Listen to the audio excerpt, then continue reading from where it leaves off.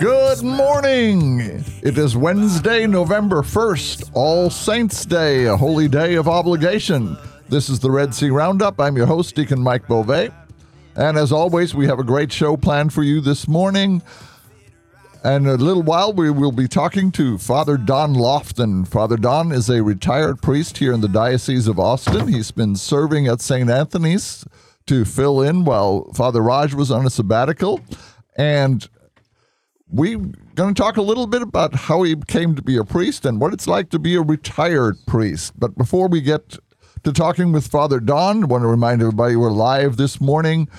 And the phone number here at the radio station is 85-LOVE-RED-C. That's 855-683-7332. Father Don, good morning. How are you this morning? I'm doing fine. A little cold today. Yes, a dramatic difference between the 110-degree days we just went through, and now all of a sudden we're freezing. That's it. So when I came to St. Anthony's back in August, with brutal days of summer. Yes. And then now it's cold. Yes. And of the two, I normally prefer heat, but today is an absolutely gorgeous day, so beautiful. I can't complain. No, I can't either. Now, Father Don, your life story is pretty interesting for a priest because we're used to hearing priests that become priests out of college and they have a vocation to the priesthood, and that's sort of their life story. Yours is a little bit different. Mm-hmm. So I wanted to talk a little bit about, before we talk about your actual priesthood, what was your childhood like as far as your faith life is concerned? Well, I was raised in a beautiful family, mother and father that loved me. My mother was an Irish Catholic. My dad was Methodist. And we went to Mass all of the time. My dad came with us faithfully and everything for so many years, but it was a good household. I had eventually had two other brothers and raised and grew up. Now, did your dad stay Methodist the whole time, or did he ever convert? It was so interesting because all of those years, while I was with them, we were together, and he didn't become Catholic. He always would come to Mass with us and read books and everything about the Catholic faith, but he didn't become Catholic until my brothers received their first communion later on. And I asked Dad, I said, why did you wait so long to become Catholic? And he said, well, I was reading all of the books about the Catholic faith, trying to find out that it was not the true faith. And he said, I couldn't find it anywhere. And he caved in, and he became Catholic when my brothers received their first communion. It was a special day in the life of my family. Now, as a young person, did you ever considered that you might become a priest? Was that in the back of your mind, or? I always grew up wanting to, I met some beautiful priests, and they were so important into my life journey, my faith journey. And years went by, and I grew up, supposedly. And then going to Austin, Texas, where my family lived at that time, there was a priest there at Sacred Heart Catholic Church in Austin, and he was just like somebody that I wanted to be like. He was a great priest, and everybody loved him, and I came to know him in high school years, and then my family moved away to Waco, Texas. And I said goodbye to him, thinking I would never see him again. And went on, and we moved to Waco, and I went to school, went into service, went to college. I'm not saying which college I went to because it could be dangerous to my health here. But anyway, So time passed, and there at St. Mary's in Waco, Texas, the Assumption, there was a change of pastors one day.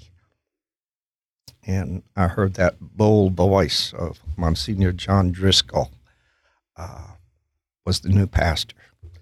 And he remembered me. After 23 years, he remembered me. And he came out after that first Mass and said, "Hi, Don, how you doing?" I was in shock. And he said, "Have you thought about the priesthood?" And I said, "No, I was 42 years old at this time."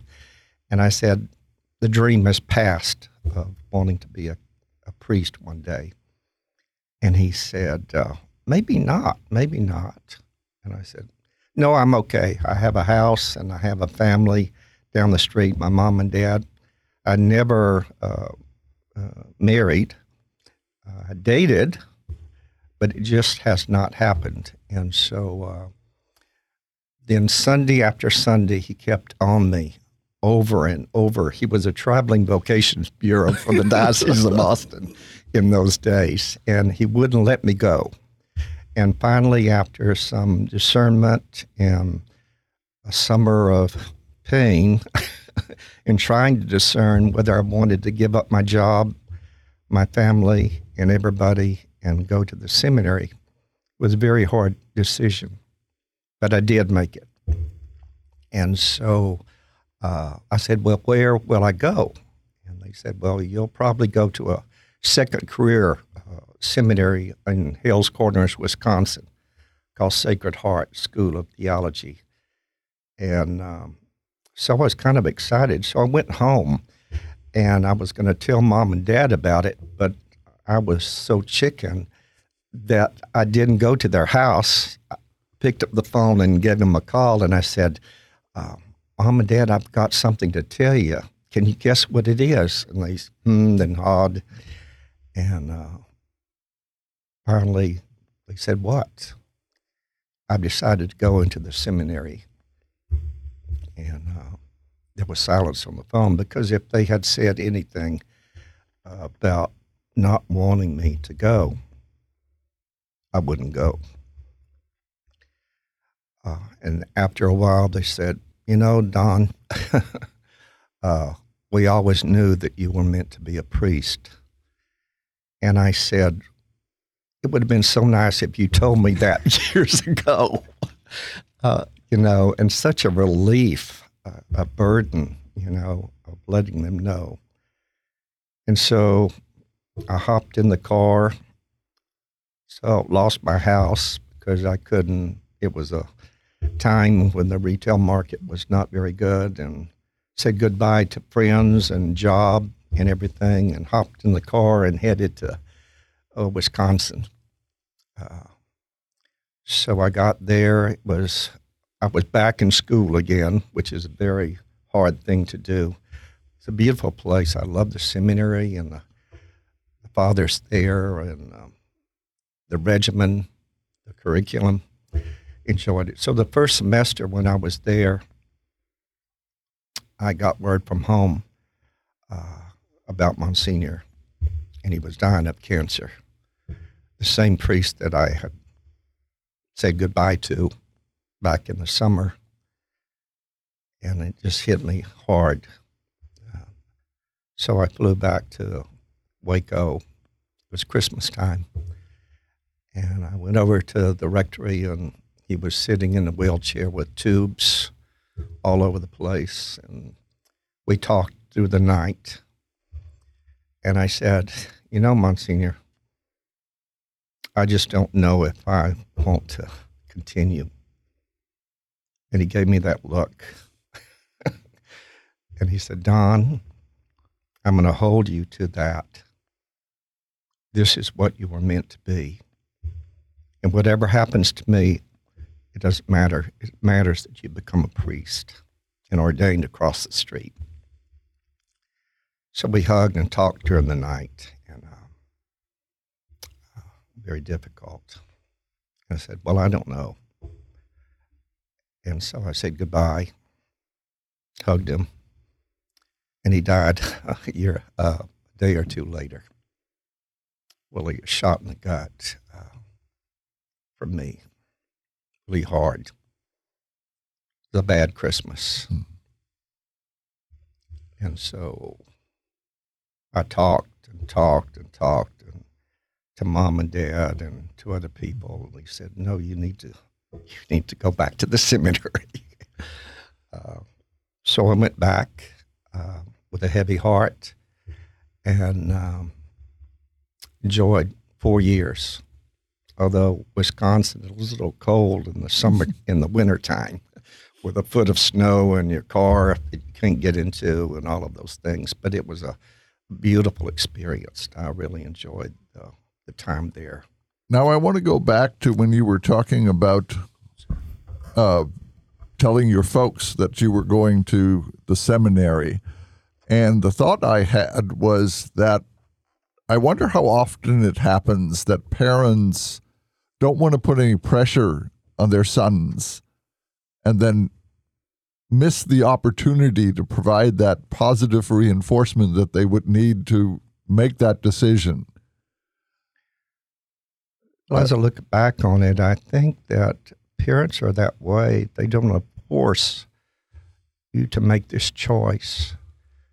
They're willing for you to make it on your own. And I think that's the adult thing to do. No pressure. Right. Although Mom and Dad wanted me to be a priest, I knew it in my heart.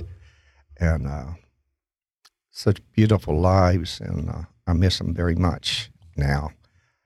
But they're still around, yes, looking down and on this All Saints Day. And I think they're happy for me at this time in my life. I want to remind everybody you're listening to the Red Sea Roundup. My guest this morning is Father Don Lofton, a priest in the Diocese of Austin. And you had mentioned that you were in the military. How easy was it for you to continue your faith life in the military, going to Mass and your prayer life and things like that? It was good, because my faith was so important in the years in the service. Although it was a difficult time, any time, especially basic training, was not the most exciting time in my life. But even then, to go to Mass in the chapel there, wherever I went. And one day I was sitting in Altus Air Force Base waiting for my orders because that was the time when most of my friends and buddies were going to Vietnam. And so I had, just said that this was going to happen in my life too. One day, of all places, I was sitting at the swimming pool that day in Oklahoma, enjoying myself. And they came in and they said, "You've got your orders. You need to go to the orderly room." And I said, "Okay, this is it." Oh, Lord, help me. And I walked in the orderly room and I was waiting for them to tell me. And they told me, they said, Misawa Air Force Base. That didn't sound like it was Vietnamese. And I said, "Where in the heck is Misawa Air Force Base?" And it's in northern Honshu, Japan. And I said, wow. And so the Lord was with me. And so I went to Japan for 4 years, and it was hard to be away from family and friends during that time. But the faith was so important, and I got to go to a lot of masses in Japanese. A good experience for me, and my faith continued strong with that priesthood in the back of my mind always. And so I came back and started to work in Waco, Texas for 18 years until that priest came back into my life again. Now, What path did you follow in college as far as education? It was mainly arts and sciences, because at that time, during the 60s, there were a lot of things going on in people's lives, and I didn't know exactly what I wanted to do with my life, even then. And so, but still my faith life prompted me ahead, not losing hope. But as I grew older and older and came back and went to work, it was strong, like the Lord was following, prompted me to places, although I couldn't figure out where in the heck I was going. Now, what did you do for those 18 years in Waco? I was a materials manager for a utility company, of all things, in Waco. It was a good job. I enjoyed it. And after 18 years is when this transpired, this change in my life. And I remember at the place that I was working at one day when I told them, and this place was basically a Church of Christ and Baptist that I worked with. And I remember one day they had a party for me there in my office, and they had, "Good luck, Father Don." And I said, wow. From these people that knew and I'd worked with, and they knew I was Catholic and strong Catholic, and they were so happy for me that I had finally made a decision in my life. So they wished me well, and I left. I think this is one of the things that is so exhilarating in our relationships with people, is if we have a good relationship with someone, even if they don't understand the path we're on, they're going to be supportive. I remember going into my boss's office to tell him I wanted to go into formation to be a deacon. Mm-hmm. And he was excited for me in spite of the fact he wasn't Catholic, and he probably didn't know what this meant. No. And so I am so impressed with, your coworkers being excited for you, and probably they weren't quite sure why someone would do this at your stage of life, but they were supportive. They were. And even going back to school in my childhood, we didn't live in a especially Catholic community and everything through those years, because my playmates and my friends, the schools that I went knew I was Catholic, and still we were friends, and they were encouraging me as I grew up and went through high school and otherwise. They knew that faith was so important to me, and they supported me in that. That's really special, the people in my life. And I think that's a good view of how we can live out our faith without, as Pope Francis always says, without proselytizing. Right. Living our faith where people recognize it's important to us, mm-hmm. without telling them it has to be important to you. Oh, yeah, definitely. That's what I've seen in my life, and so many people that supported me along the way, and I was friends with. And in spite of our differences and our faith and everything, no, I didn't put the Catholic Church up on the top and, look down on other people. They were my friends. And that's the way I think we in the church should relate to other people, yes. Other faiths and religions, and be accepting of other people also in their journeys. Now, you spent the time in the seminary, and what was your ordination like? What do you remember of it? Which one? The diaconate? Well, let's talk about the diaconate first. Oh, it was it's like the day came, and excitement and everything, and what we're going to do, and the plans of the ceremony, and the bishop that was coming, and everything. And I had some friends coming from the Diocese of Austin.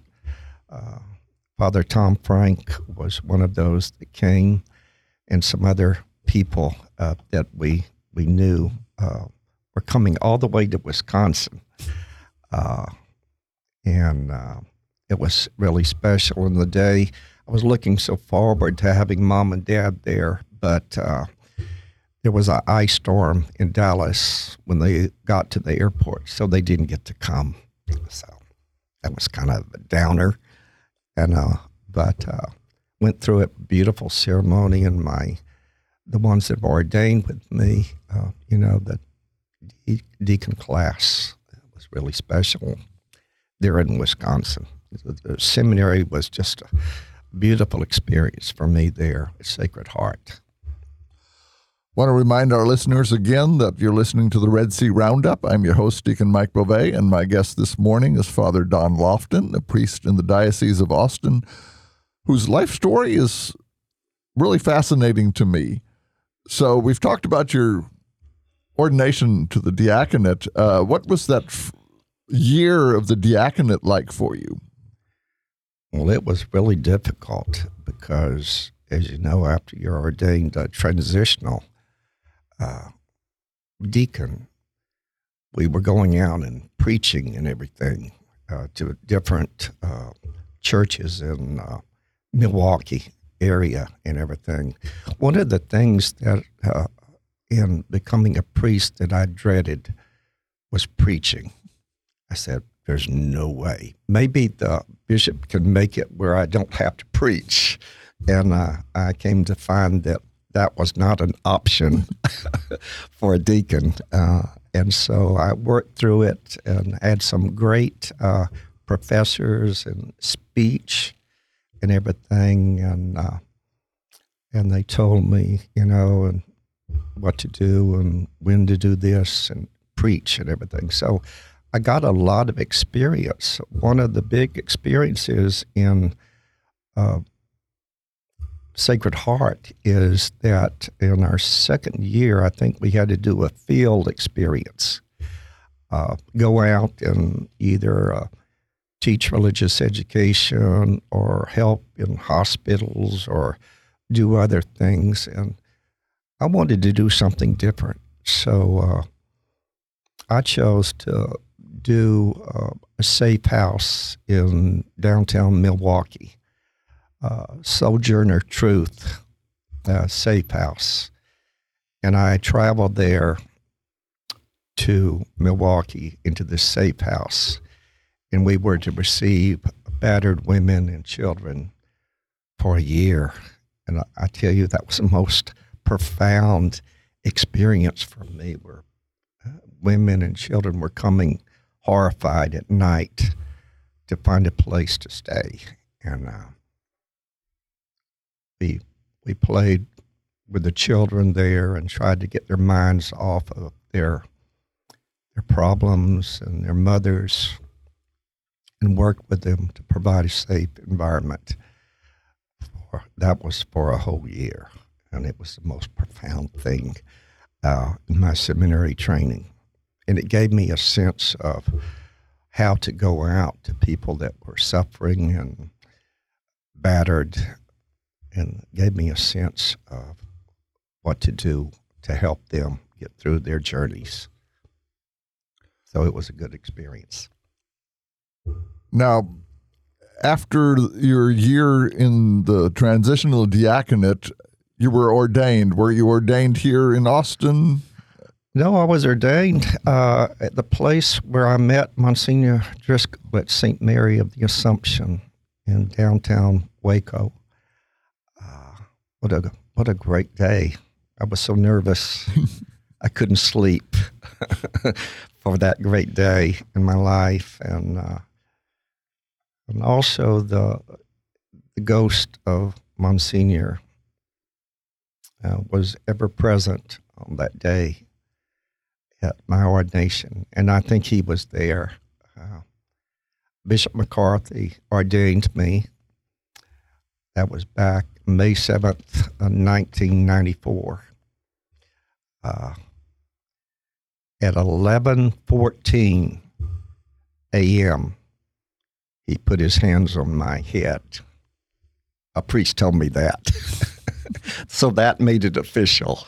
Yes. At that time. But it was so good to be back in that church with my friends and my mom and dad and my brothers and everything. It was a beautiful day. It was like I was in a cloud. The cloud of the unknowing. Yes. Well, I remember my ordination to the diaconate and that sense of now what? Because you build up to this moment and then you know God has a plan for you, but he doesn't tell you what it's going to be. No, it's just like you're wondering where to go next. And I know Bishop McCarthy met me a few days before my ordination, and he said, "Dawn, guess you want to know where you're going." And I said, "Yes, Bishop, it would be nice to know where I'm going and everything." He says, "I'm sending you to St. William's in Round Rock, Texas. You know anything about?" I said, "No, I don't. I've never been there. I don't know anything about St. William's." He says, "It's a marvelous place," as he used to say all the time. And I'm sitting you there, and Father Louis Pavlicek, Monsignor Louis Pavlicek, is the pastor there, and he needs you there. And I said, "Okay, well, I'm willing to go." So I headed there in June of 94 and was there for 6 years, I guess it is. I was called a baby priest at that time, but at that time I was not a baby priest. It was a joyful place. I loved it, the people, everything. And it makes me think that all of the parishes that I've been at, I can see the people's faces now, the ones that were kind to me and the ones that were not. and they helped me on my journey of the priesthood so much because they were willing to put up with me, with my weaknesses and my failings and my good points. There were a few of those in life. And so I was sent to St. William's, and then I was sent to St. Jerome's in Hewitt, Texas. And then I was sent to St. Luke's in Temple, Texas. And then I was sent to St. Mary in Lago Vista for a few years. And then in 2018, I decided to retire. And I didn't want to retire, but it was a bad time. My mother had just died, and other things in my life weren't going the way that I wanted it to go. And so I decided to retire at 70. And afterwards, I regretted that because I couldn't just go back to my house and sit and twiddle my thumbs and do nothing for years and years. So what gave me life was going out and filling in at different parishes. So there's been beautiful years. Now, back to your first few years at St. William's and being a young priest, what are the things that stand out that were the most pleasant surprises about being a priest? Oh, wow. You know, when you mentioned I was young, I can't remember that far back. But it would have to be the people. It would have to be the sacraments. It would have to be when I baptized. It would have to be when I did first communions and weddings and funerals. All of those little, and confessions, don't forget that, although they've been trying at times. But those sacramental moments were uppermost in my heart and everything. And I think that's what gave me the grace to continue. And I'll be celebrating 30 years as a priest in May. So they've been good years. Now, on the flip side, what were some of the more trying things that you did not anticipate would come your way as a priest? Oh, wow. Well, I guess it was the realization of funerals, talking about dying. There were times that you said, oh, I can't do this, to be with people in the moments when they're sorrowing, they're sad, they don't know, and to find the grace and the strength to be there and suck it up and help people through that journey of death and everything. I guess that's the most worst thing. And there are other moments when people didn't agree with me or didn't agree that what was going on in the church, but you just had to deal with it and work through it. And there were moments I'd go home at night and saying, oh, Lord, what do I do now? Because it was so hard to deal with some situations, especially when people, I got to tell you one thing that happened when I was moved to St. Jerome's in Hewitt. I was sitting one day, I guess it was the first week I was there, and a lady came in and asked to talk to me. And it was before Mass. And I said, oh, what could she be? Maybe she was going to praise me or welcome me to to St. Jerome's. And so we sat down in my office, and she looked at me in the eyes, and she said, I don't like you. I was stunned. I hadn't been there but a week. And I said, well, let's talk about this. Tell me. Well, the previous pastor was Father Bill Brooks, Monsignor Bill Brooks. And he had been there for 13 years or more, and they loved him. He could sing, and he could make people feel happy, and he gave great homilies and everything. And she said, but you, when you preach, you're not like Father Bill. He always lifted us up and made us happy and told jokes and everything. And I said, well, so I tried to talk to her about the gospel for that day where Jesus was saying, whoa, and was unhappy with some people and everything. And so how am I supposed to make that happy, and relate it to our lives? She looked at me and she said, yeah, you're right, and everything. So we talked for another hour about this and that. And finally, after about an hour, she said, well, thank you, Father, for listening to me. And then she said, would you like to come over for dinner tonight? And I said, you bet. I'll be right over.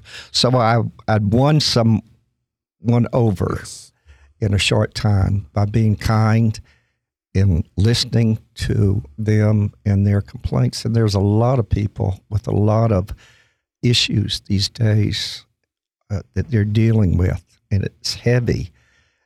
And to just step into that time with people and walk with them and listen to them and and work through that. That's the grace of God working in my life, and He's definitely been there for me in some rough times. Now, fast forward, you're now retired. You're stepping into the role of a substitute pastor at churches sometimes. Mm-hmm. And what is that experience like, going into a parish where you know you're not going to be there long? Well, let me go back just briefly back to right before COVID hit.